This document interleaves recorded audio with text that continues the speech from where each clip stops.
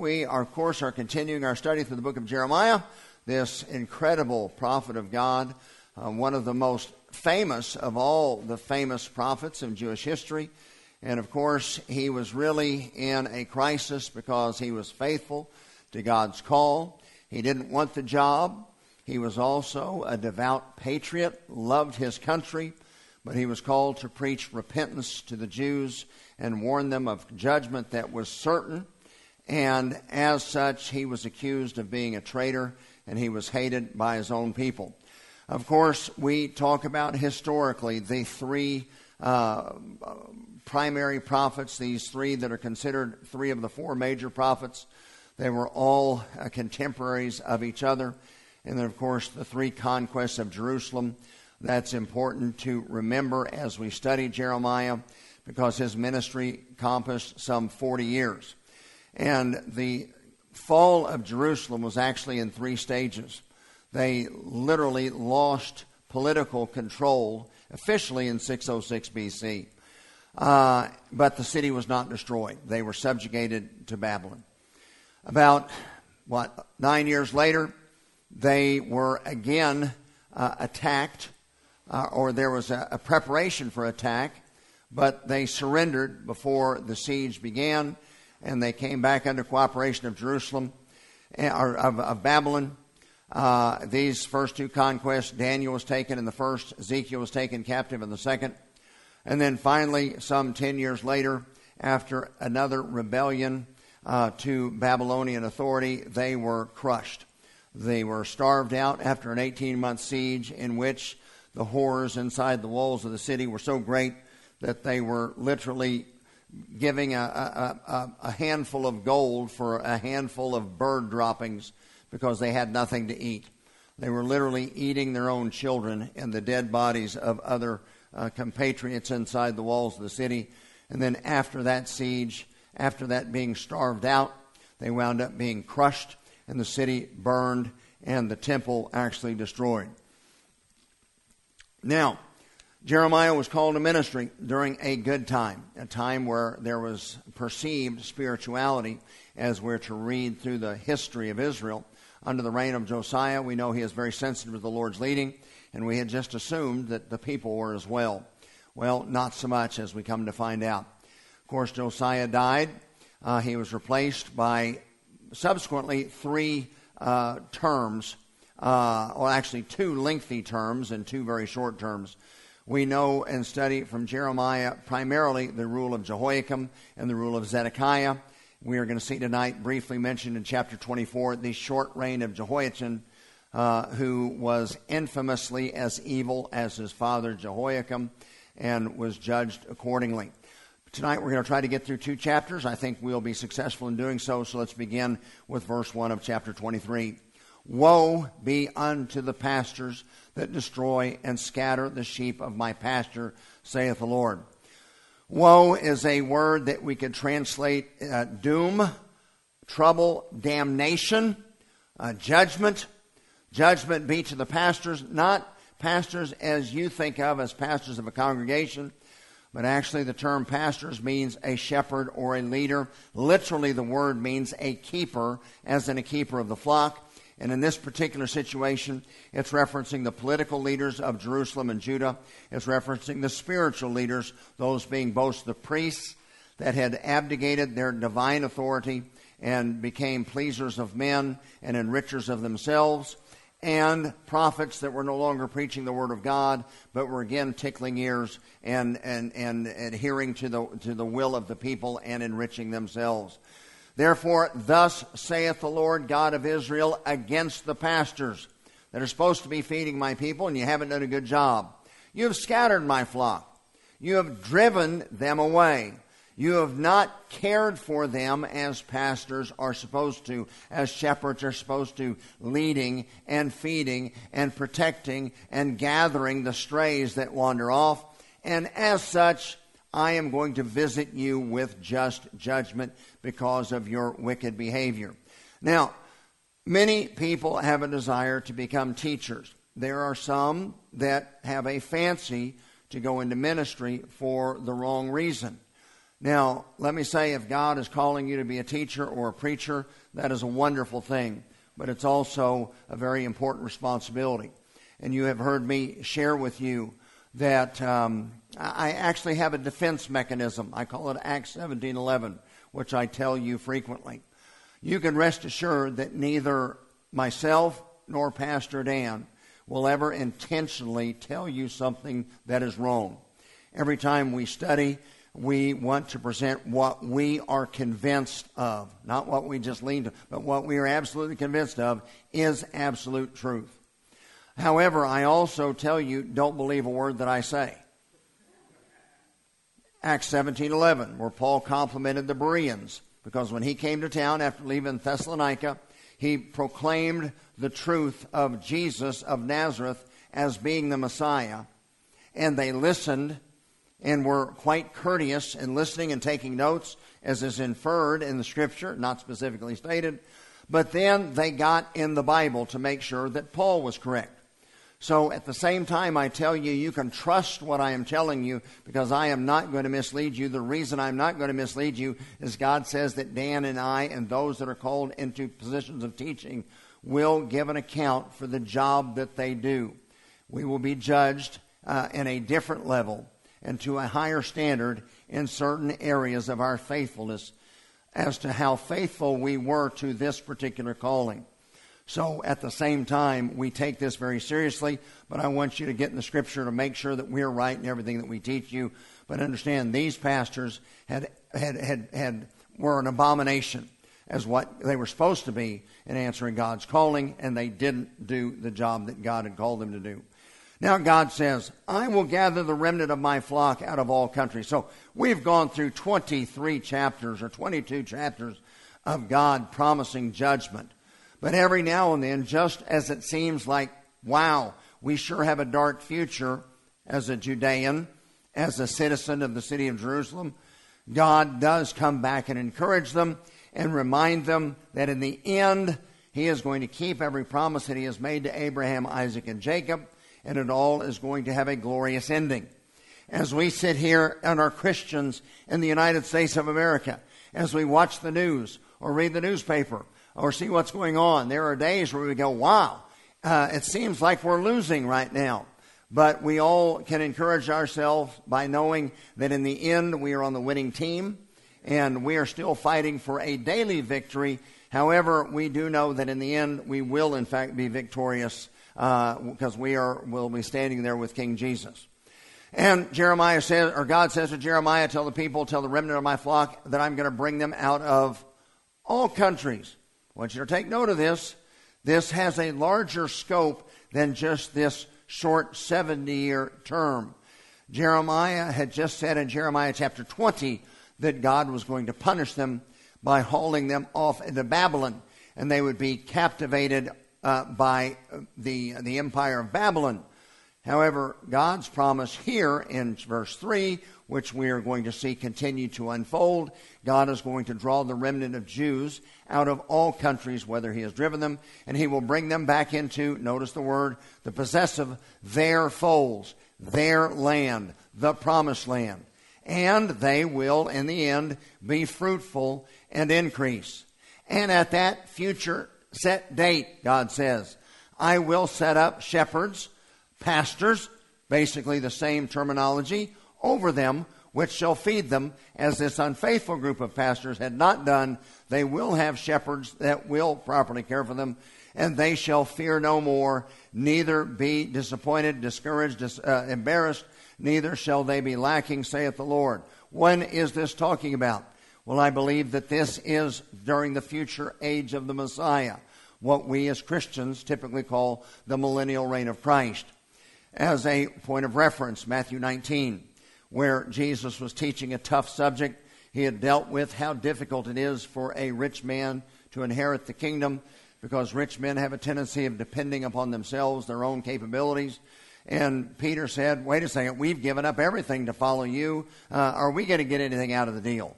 Jesus said in verse 28, verily I say unto you, truly, Peter, I say unto you and you 12, that ye which have followed me in the regeneration, in the sabbatical year of millenniums, in the age of the Messiah, when the Son of Man shall sit on the throne of his glory, you will also sit upon 12 thrones, and you specifically, you apostles of Israel, will judge the 12 tribes of Israel. And everyone that hath forsaken houses, brethren, sisters, father, mother, wife, children, lands, for my name's sake, shall receive 100-fold and shall inherit everlasting life. Ladies and gentlemen, we may actually step into an age where we can experience some of this. As Christians, we haven't had the foggiest idea what they're talking about with this kind of surrender and sacrifice to become a follower of Jesus. But trust me, for a first century Jew, if you became a follower of Jesus of Nazareth, whom the Sanhedrin had officially declared was an apostate, you might lose your family. You might lose your job. You might lose your inheritance. You might be in a situation where you have to say, well, do I stick with mom and dad, or do I follow Jesus? And sometimes you had to make a decision between one or the other. Well, we haven't experienced that for the most part in Israel, or in America. We could come into a time where we do. But Jesus points out, hey, rest assured that right now it seems like some are winning, but in the end they're going to wind up losing.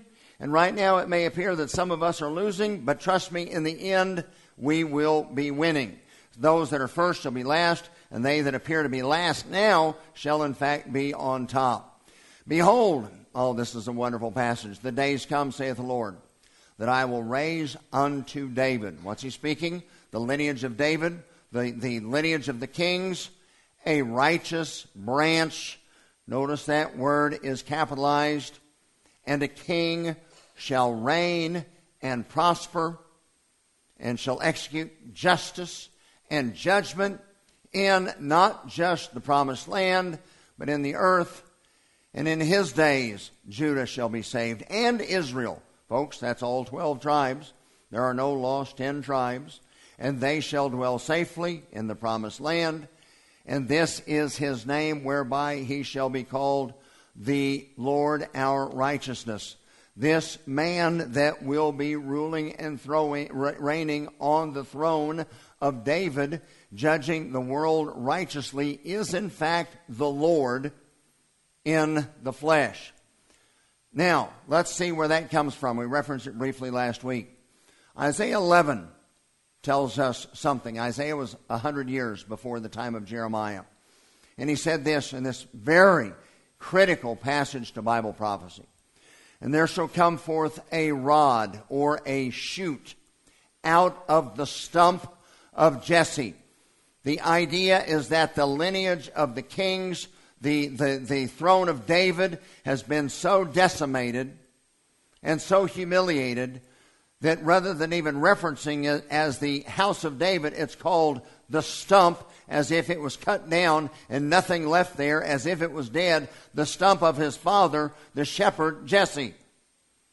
But there's going to be a branch shoot forth. That word netzer in the Hebrew means a rod. It could be a staff, as in protecting the flock. It could also be translated as a scepter, as to rule and reign.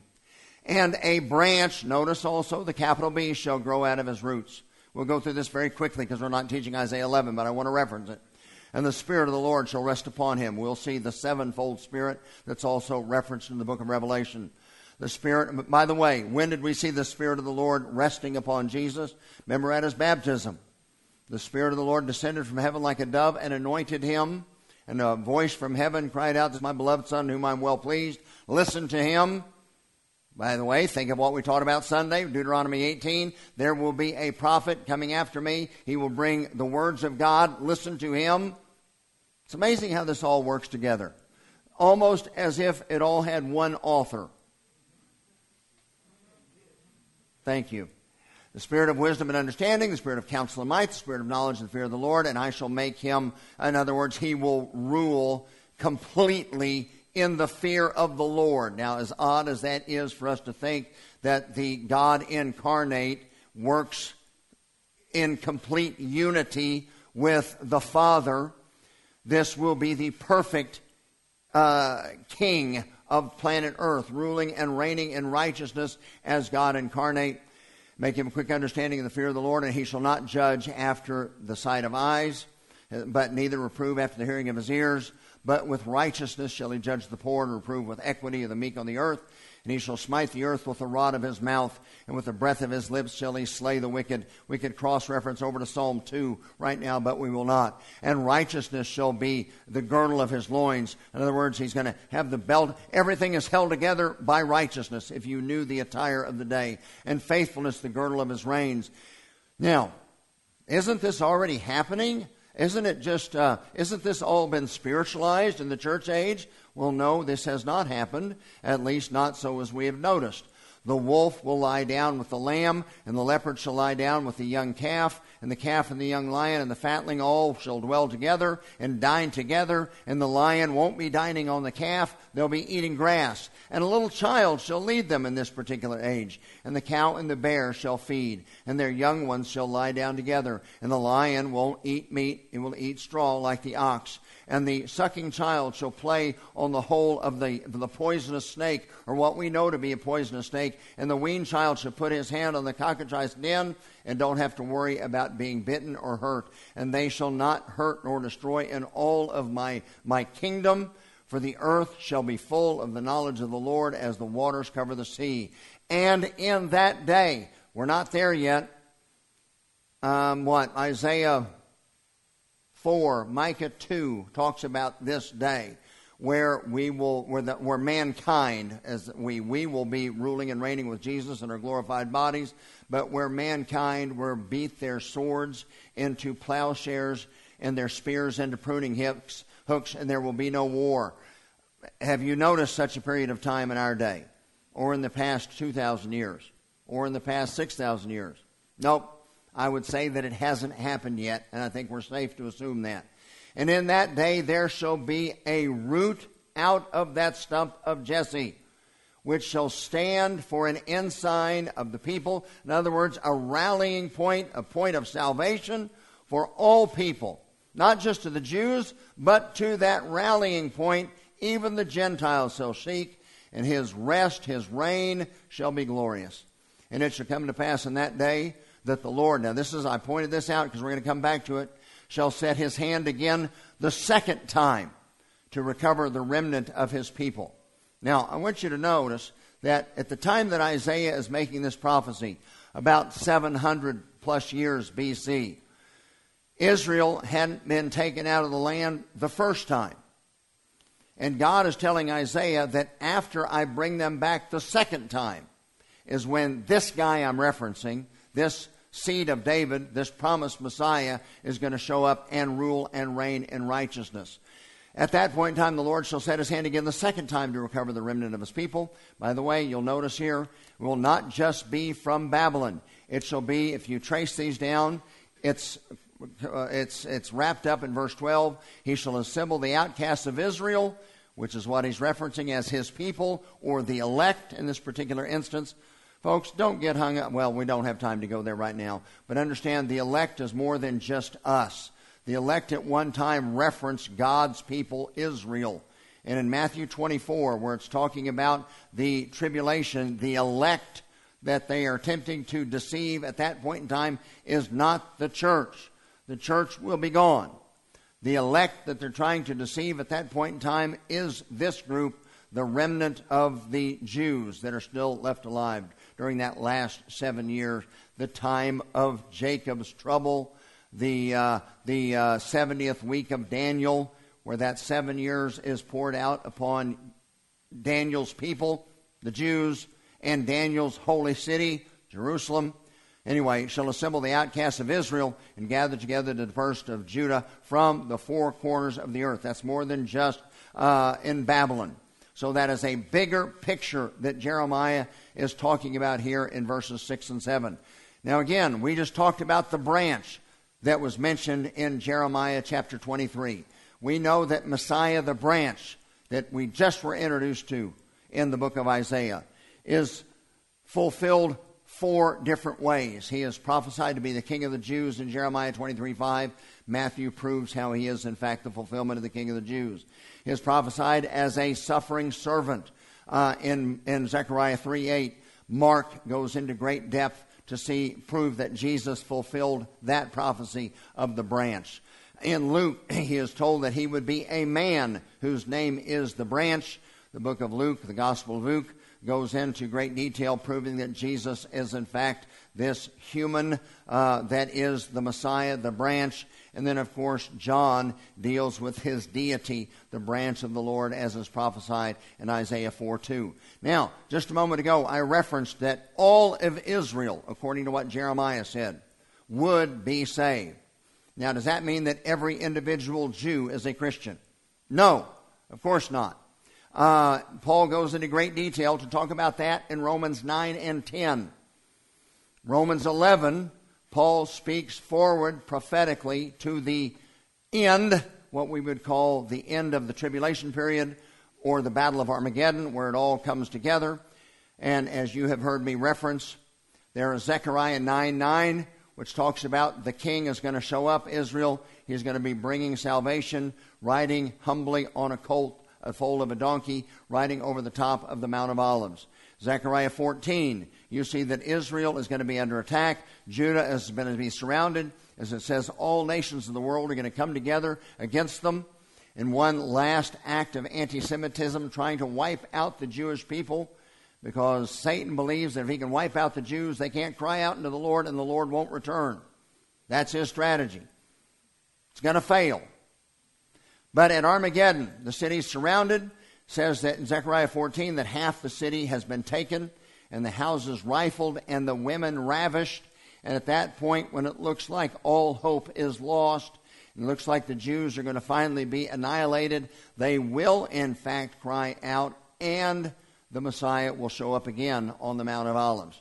This time, not the guy humbly bringing salvation, riding on the colt of a donkey, but this time as King of Kings and Lord of Lords, coming back leading the host of heaven.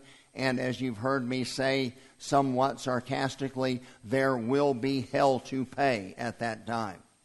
Paul says, "For I would not, brethren, that you should be ignorant of this mystery, lest ye should be wise in your own conceits, that blindness is partially on Israel now, until not the times of the Gentiles be completed, but until the fullness of the Gentiles be come in."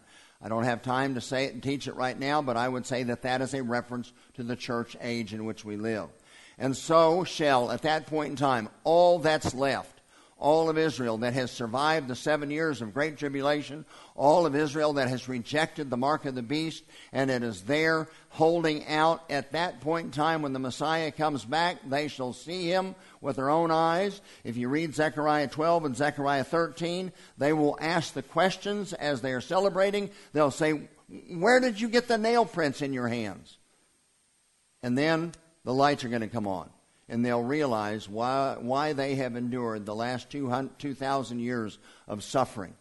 They'll realize that they had rejected their Messiah when he came in Zechariah 9:9.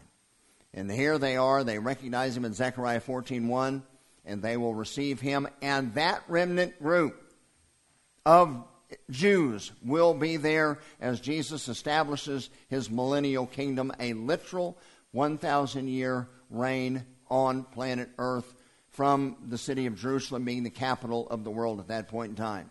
So all Israel shall be saved, as it is written, "There shall come out of Zion the deliverer, and shall turn away ungodliness from Jacob.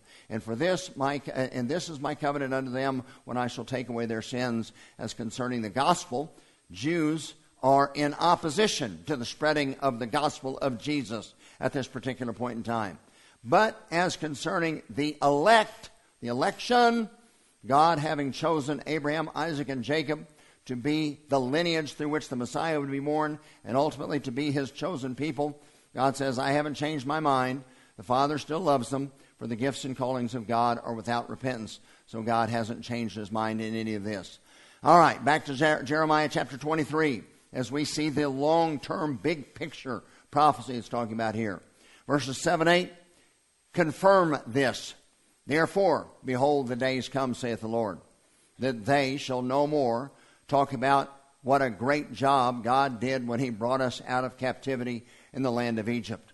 But instead, they're going to talk about the Lord lives, which brought up and which led the seed of the house of Israel out of the north country, and from all countries, plural, whither I had driven them, and they shall dwell in heaven. No, what's it say? Literally their own land. If you're a Jew sitting there receiving this message from Jeremiah, you would understand that to be the promised land. And I would concur with that. Now, looking quickly at the history of Israel. From Abraham's call through the destruction of the temple in roughly 587 BC, that is what you see on the screen. You see Abraham, you see his sons, you see Jacob and Esau, you see you see the 12 sons of Jacob, you see their captivity in Egypt after Joseph was sold into slavery. You see Moses to lead them out of bondage. You see Joshua leading them into the promised land. You see the 400 years of the Republic of Israel and the time of the judges. Then you see their disobedience and their call for a king. First, you see Saul, then David, then Solomon, then the division of the kingdom, the north and south, and the different kings in the north, and the Judean line of kings of David in the south. Then you see the disobedience, where we're dealing with in depth right now with Jeremiah, Babylonian captivity. By the way, as they are hauled off into captivity, they no longer have a king. And the scripture says that they will dwell for many days without a king, and we are seeing that now. The first return, which Isaiah referenced in chapter 11, was when Zerubbabel led them back. Now let's pause right here just for a moment. Now, the last verse we just saw here, it said there is going to be a deliverance that puts the deliverance from captivity in Egypt to shame. In fact, it's going to overwhelm that so much that you'll not even remember the deliverance from captivity in Egypt. Now, think about what happened the first go-around. They'd been in Egypt for about 400 years. They were a slave race with no hope. Moses shows up, goes to Pharaoh, God says to let his people go. What was Pharaoh's response? No, they're not going anywhere. So there is a confrontation between the God of Abraham, Isaac, and Jacob, the God of the Jews, the God of Moses, and the gods of the most powerful military and nation on earth. And by the way, in their thinking, every land had gods associated with that land. So the gods of Edom were different than the gods of Egypt. The gods of Canaan. You're right. They were pagan. Exactly. Were different than these other gods. So every area had gods associated with that area. And since Egypt was ruling the world at that time, the gods of Egypt were obviously more powerful than all the other gods. Well, in those 10 plagues poured out, you saw Yahweh going head-to-head with the God of the Nile and the God of fertility and the God of produce and the God of the sun and all that, and destroying the gods of Egypt. And then at the end of the day, Pharaoh finally said, okay, take the people and get out. Then he had a change of heart, chased them down to the Red Sea, and it looks like they were in trouble as the Jews were backed up, hemmed in by the wilderness, up against the Red Sea. You had the Egyptian army there in their chariots. It looked like, again, there was no chance. When the Shekinah intervened, the pillar of a flame from heaven, and God divided the Red Sea, and the Jews walked through on dry land. Then when the Egyptians attempted to follow them, the waters covered them up, destroyed them all. Then that's not the end of the story. God leads them even in their disobedience and feeds them for 40 years in the wilderness. Every day they wake up, there's food on the ground. Imagine waking up and finding, what did you all have for dinner tonight? Chick-fil-A sandwiches on the ground. Well, that would get old after 40 years. Nevertheless, it'd be a miracle. God says their shoes never wore out.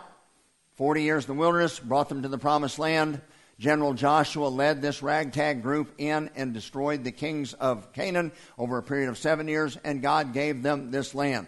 That's a pretty impressive story, don't you think? Now let's compare that to what happened here. After 70 years in captivity, King Cyrus had it brought to his attention that Isaiah had prophesied that he, specifically by name, would release the Jewish people, and showed him this passage in the Jewish text of Scripture. King Cyrus was so impressed, he said, that's a good idea. I'm going to do that. And he gave the Jews permission to return to their promised land. Not only that, but he funded their effort. Not only that, but he provided them some military protection as they left. Now, out of some 2 million Jews estimated that were in Babylon, less than 50,000 returned. If you read in the scripture, you add it all up, 49,917. Now let's compare those two. You have 2 million Jews being brought out of slavery in Egypt with a Pharaoh that says you're not going anywhere. God performs 10 supernatural miracles, ending with the death of the firstborn, then delivering them through the Red Sea, then providing for them for 40 years in the wilderness, then taking them into the promised land where they defeated a people that were more powerful than they were. That's pretty impressive. Versus King Cyrus giving them permission to leave, only 50,000 of the 2 million choosing to leave because life was pretty good for them in Babylon, and then providing funding for them to get there. Now, which of those do you think is more impressive? I would say the first one is more impressive. But we just read in Jeremiah that their next deliverance is going to be so impressive that you're going to forget all about that account in the Exodus. Now, the first return, you have Zerubbabel, you had what we call the minor prophets, you had the revival of Ezra, you had Nehemiah going back and rebuilding the walls of the city, wrapping up in Malachi with a promise of a continuation. Next thing we're going to see is this crazy evangelist named John the Baptist, and then the Messiah is going to show up. We see historically the Maccabean revolt, which is not talked about in Scripture. We know historically the rise of Rome and the conquest of that area in the Holy Land. We know that King Jesus showed up, just as Zechariah 9:9 said. So again, we wind up here at no king. All of a sudden, we have the king, but he's rejected. We see the city destroyed 38 years later and the temple destroyed. Now, we see the second return beginning almost 2,000 years later. For almost 2,000 years, Israel had no place to call home. And you know what happens when you don't have a place to call home? You wind up assimilating into other cultures.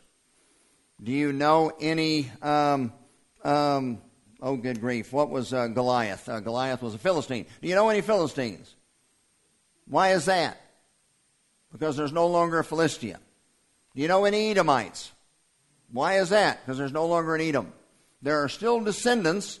If you did that Ancestry.com, you might find that you're related to a Philistine somewhere. But you have lost that connection because there's no land. Well, guess what? Israel went for almost 2,000 years and never lost their identity. Part of that was because God had a purpose for establishing the kosher laws and all the odd things that the Jews were supposed to do to remain distinct from other cultures. Then, in 1948, after the Dreyfus affair, Captain Dreyfus, a member of the French military, was accused of treason. Even though the overwhelming evidence said he was innocent, nevertheless, they convicted him and sent him to Devil's Island anyway because of anti-Semitism. That was a famous case that gained notoriety worldwide. From that, this non-religious Jew named Theodor Herzl began what was called the Zionist movement. He said, obviously there's anti-Semitism. We Jews can never have any peace until we have our own land and our own borders. Otherwise, we will always be hunted and hated. Obviously, after that, you had the Balfour Declaration in 1917. Then you had World War II. You had the Holocaust, which convinced everybody that what Herzl said was in fact true. After the World War II, you had David Ben-Gurion. You had the people returning from the Holocaust camps to Israel from all around the world. The return began. And May the 14th, 1948, the Declaration of Independence for the nation of Israel, they were immediately attacked by at least 5 Arab nations that surrounded them. They had 19,000 men under arms. They had no tanks, no aircraft. They were attacked by 5 nations with armies and tanks and aircraft, and they won. That's a miracle. They were attacked again in 1967, or there was a preparation for an attack in 1967. And they were overwhelmingly outnumbered. But Israel had a preemptive strike and wiped out in the 6-day war. You know the old joke, why did they have to wrap it up in 6 days? Because they had to rest on the Sabbath, exactly. Another miracle. Yom Kippur War, 1973, another miracle. There was no logical explanation for there to be a nation of Israel today. other than God said there would be. There is no way that those people should have maintained an identity, but they did. No way they should have survived all the persecutions through the years, including the Holocaust, but they did. No way they should have won their war for independence, but they did. They are still standing at present, but still have no king. Guess what's going to happen next? Next thing is going to be the rapture of this mystery body called the church. God's focus is going to be back on Israel in the 70th week of Daniel, literally taking place on planet Earth. And then Armageddon is the end of that. And when it looks like it's all over, the king arrives, establishes his kingdom, the millennial reign of Christ. Everything that's prophesied here in this book and in other books of prophecy will actually be fulfilled on planet Earth. Jeremiah. Back to Jeremiah. Did you know all that was in verses 4, 5, 6, and 7? Well, it was, really. I mean, it really was. But, yeah, in fact, we could spend hours continuing to ferret out more information. Mine heart, Jeremiah says, I'm brokenhearted. I'm overcome with grief because of these prophets, these false prophets. All my bones shake. I'm like a drunken man. I can't even stand up. I'm like a man whom wine overcame again because because of the words of his holiness. When I consider how we are behaving as a people and what God has set as a standard for us, I'm just brokenhearted.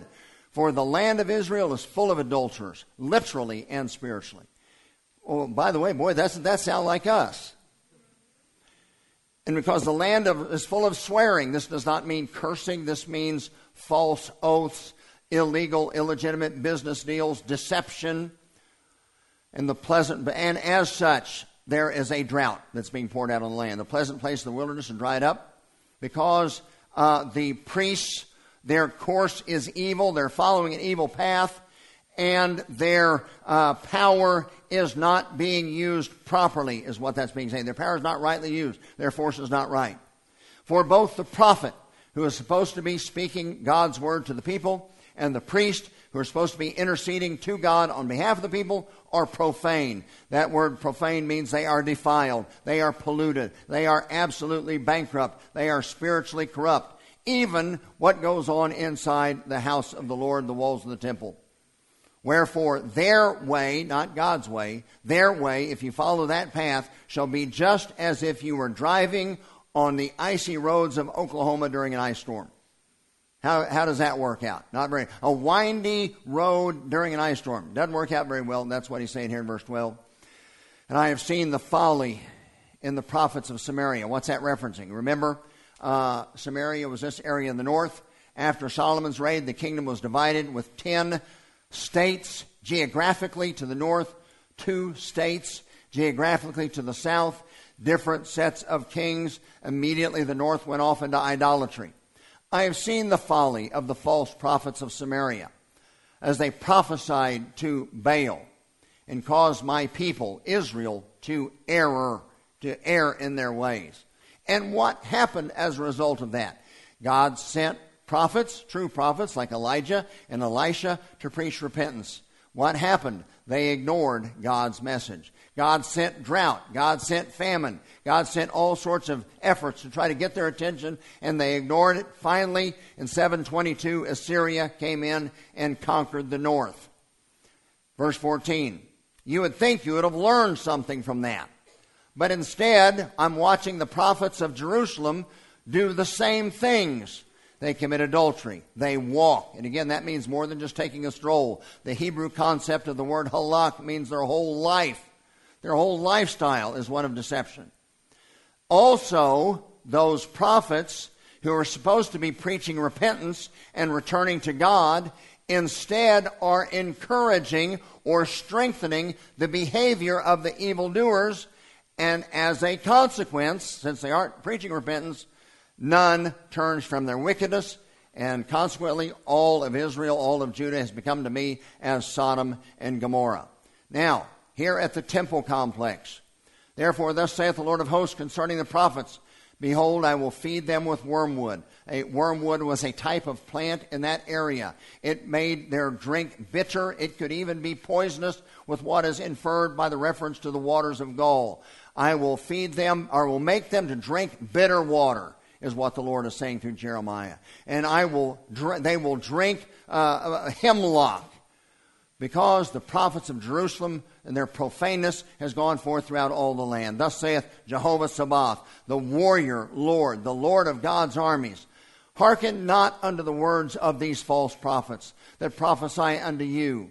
They make you vain, empty spiritually. Oh, they speak a vision of their own heart and not out of the mouth of the Lord. They say still unto them that despise me. So here you have the people living in Judah that despise the Lord. What are the prophets doing about it? They say, peace, shalom, everything is going to be all right. And they say unto everyone that walketh after the imagination of his own heart, don't worry, no evil shall come upon you. So what's Jeremiah doing? Jeremiah is preaching, repent. Jeremiah is saying, listen, we're going down the wrong path here. God is going to judge us. The false prophets were saying Jeremiah is a liar. Jeremiah doesn't know what he's talking about. Here, look, there's the temple. Temple's right over here. God lives here. We're his people. We've got nothing to worry about. God's promised us peace. We don't repentance. We're doing just fine. Let's just keep doing what we're doing. For who hath stood in the counsel of the Lord, and hath perceived and heard his word? And who hath marked his word and heard it? Behold, no one. Behold, a whirlwind. Whenever you see whirlwind, what do we think of when we see a tornado? Is that a good thing or a bad thing? Bad thing. Same thing here. A whirlwind of judgment of the Lord is gone forth in fury, even a grievous whirlwind, and it shall fall grievously upon the head of the wicked. The anger of the Lord shall not return. In other words, God is not going to change his mind on this. Judgment is coming. The Lord's not going to change. The anger of the Lord shall not return until he hath executed it, till he hath performed the thoughts of his heart. And in the last days you shall consider it. You shall have a perfect understanding of what I'm talking about after it's happened, Jeremiah is saying. God says through Jeremiah, I have not sent these prophets, yet they went. By the way, I think that speaks of a lot of modern day pastors. I think they are mama called or career oriented and not God called. I have not spoken to them, yet they prophesy. But if they had stood in my counsel and had caused my people to hear my words, then they should have turned from their evil way and from their evil doings. Am I a God at hand, saith the Lord, and not a God afar off? Can any hide himself in secret places that I shall not see him, saith the Lord? Do not I fill heaven and earth, saith the Lord? What God is saying here is, do you really think that I'm not paying attention? Do you really think I've wandered a long way away and I'm not looking at what you're doing? I'm not observing everything that's going on here? As if you're hiding from me? I'm not taking note of your disobedience? Really? You think that's going on? And I have heard, God says, what the prophets said.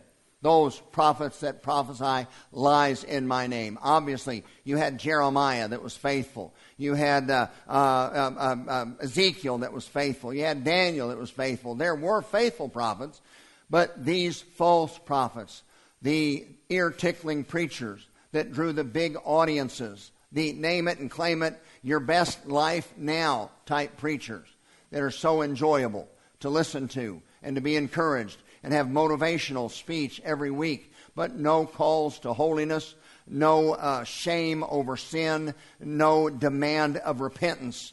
Instead, you have these prophets that aren't preaching the Word of God. They're saying, I have dreamed, I have dreamed. Folks, I know a lot of good people. Dan and I were just talking in my office a little while ago before I came in here. We've got some really good friends that I know are believers that are of the charismatic persuasion. I don't understand it. The Lord has never spoken to me in the shower. I've got a good friend that gets his daily marching orders in the shower, it seems like. It must just be a direct line of communication to heaven when he's in there with his soap. I have heard, well, we've all heard it the last year. How many times have you heard these men prophesying about a second term for Donald Trump? Or prophesying this, or prophesying that? I had well-intentioned people call me when I was running for office that told me to encourage me that God had spoken to them and that I was going to be elected to the state senate and all this stuff. Well, guess what? Didn't happen. You know what the scripture has to say about a false prophet? I think there are a lot of well-intentioned people, and the reality is I don't know if they are having a nightmare or whether they are the subject of wishful thinking in their dreams. Heavens, I'm not putting it beyond God's ability. If God wanted to speak to one of us in a dream, he could do it. He's God. But when somebody tells me their prophecy, I don't know that that's anything more than a nightmare or a wishful thinking. But when I read something in Scripture, I know that that's something we can hang our hat on. We know that that is the Word of God. So when somebody says, oh, I've had a vision or I've had a prophecy, well, maybe you did, maybe you didn't. Maybe that was just indigestion from your dinner last night. Yes, sir. Absolutely, John. That is God's Word, and it has been established and well proven. As we have said on many times, I'm sure Dan and I will talk about it in the next couple of weeks. You know, a Jewish believer named Alfred Edersheim in the 1800s, since he grew up as a Hasidic Jew, went back through the Old Testament and identified 456 specific prophecies that were proof that Jesus was, in fact, the Messiah in his first coming. You know what? That's a pretty good record. I think we can stand on this word. Now, here's the encouraging thing. There are more than double that are still referencing his second coming.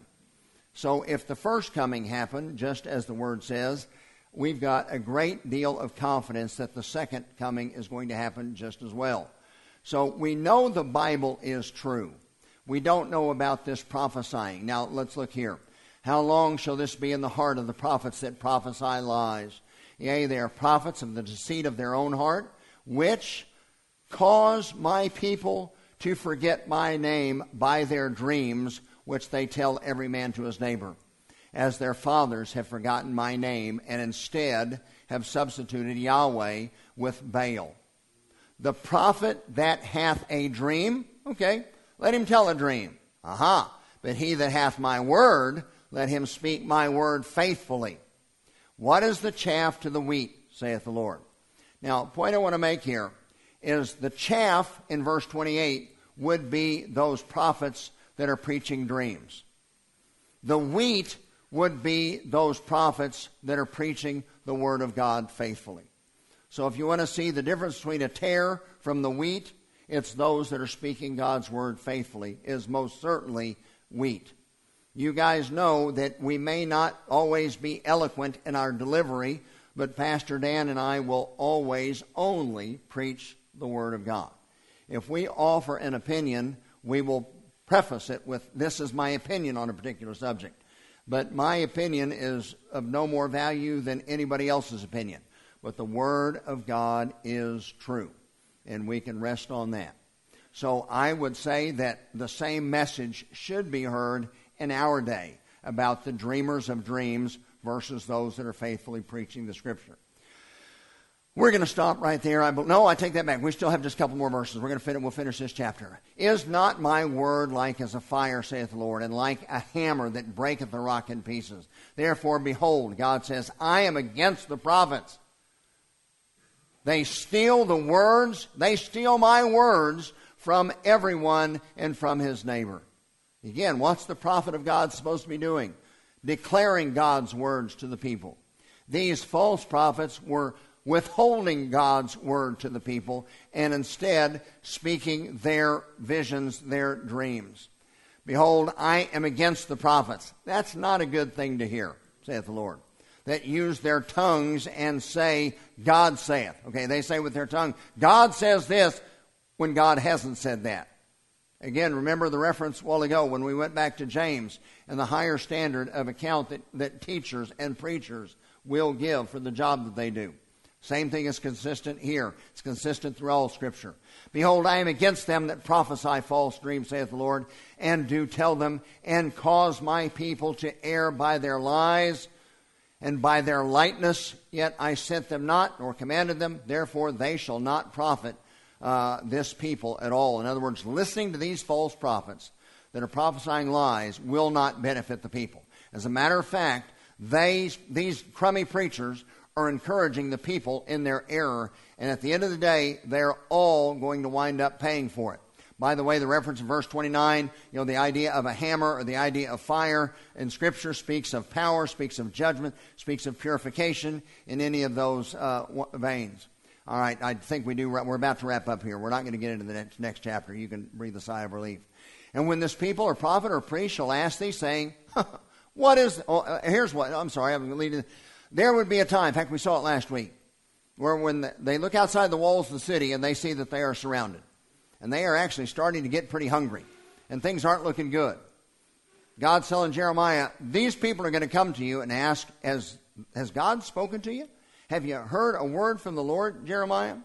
Well, there is a word play in the Hebrew. I've told you before that there's only about 7,000 old Hebrew words. We've got about 100,000 words in English. Each word you have to look at in context to understand what's being referenced specifically. However, there is a lot of sarcasm and wordplay in the Bible, and we're seeing that here. What is the burden? That word masa in the Hebrew. The prophet, or the leaders, these false prophets, are coming saying, what is the oracle? Literally, this word means something that has been delivered to you or placed upon you. Jeremiah, what has God delivered to you? What message has He given you? And here's what you shall say to them. Now, that same word can be translated judgment that's placed on you. So in one vein, they're saying, what oracle, what word from the Lord has He given you? In another vein, it can be used, what judgment has God placed upon you because of your disobedience? So that's the word play here. They're coming to Jeremiah saying, Jeremiah, have you gotten a word from the Lord? And Jeremiah is saying, yeah, the same one that He gave you yesterday. You're going to be judged. All right. Thou shalt say this unto them. What burden? You mean this one? I'm going to forsake you. How much clearer can I say this? I'm going to forsake you because of your disobedience. And as for the prophet and the priest and the people that shall say, the burden of the Lord, I will even punish that man and his house. In other words, you speak falsely. You say that you are declaring my oracles falsely. I'm going to punish that man and his whole household. Thus shall you say everyone to his neighbor and everyone to his brother, what hath the Lord answered and what hath the Lord spoken? And the burden of the Lord shall ye mention no more. For every man's word shall be his burden, for they have perverted the words of the living God, the Lord of hosts, our God. Thus shalt thou say to the prophet, what hath the Lord answered thee, and what hath the Lord spoken? But since you say the burden of the Lord, therefore thus saith the Lord, because you say this word, the burden of the Lord, I have said unto you, saying, you shall not say the burden of the Lord. Therefore, behold, even I utterly forget you, and will forsake you and the city that I gave you and your fathers, and cast you out of my presence, and I will bring an everlasting reproach upon you, and a perpetual shame that shall not be forgotten.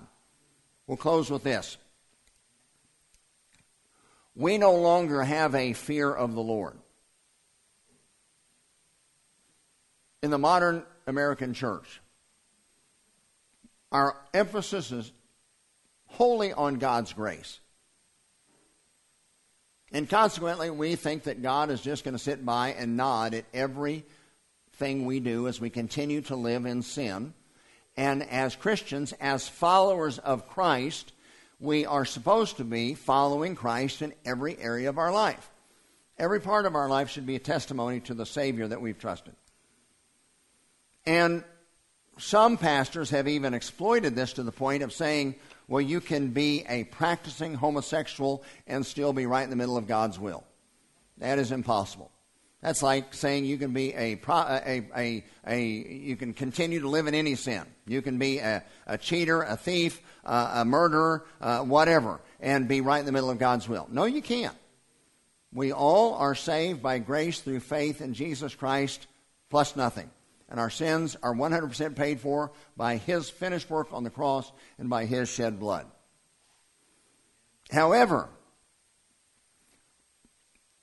and even as Christians, we still will have temptations. However, as Christians, it's never okay to go off into sin, nor to condone it, just as what was happening in this chapter as we studied it. We have to realize that God's love is literal, and because of God's love, He has offered us forgiveness. through the finished work of Christ Jesus, but God's justice is also there as well. If we reject God's gift of eternal life, if we reject the Lord Jesus, if we reject the Son, then we are going to stand before Him one day giving an account for our own sins. And then we will hear, we won't, hopefully nobody in this room, the last words that person will hear is, "Depart from me, you cursed, I never knew you." So we are all sinners, yes. God loves us so much that He gave Jesus to pay for our sins. Our sin debt has been paid for and is offered to each and every one of us. But if we reject Jesus, then we will experience God's wrath and justice. And as Paul said in Hebrews 10, it is a fearful thing to fall into the hands of a living God. We see this should make people quake right here when they see this. When God says to those that were Jews living in Jerusalem, "I am going to, every promise that I made to your fathers, Abraham, Isaac, and Jacob, I'm going to carry it out. It's not going to happen to you. Too late for you. You've rejected me. You are going to experience my just wrath." And that's not harsh. That's just. That's justice. All right, next week we'll pick up in chapter 24. It's a short chapter. We can blaze through it, but we're not because we're out of time.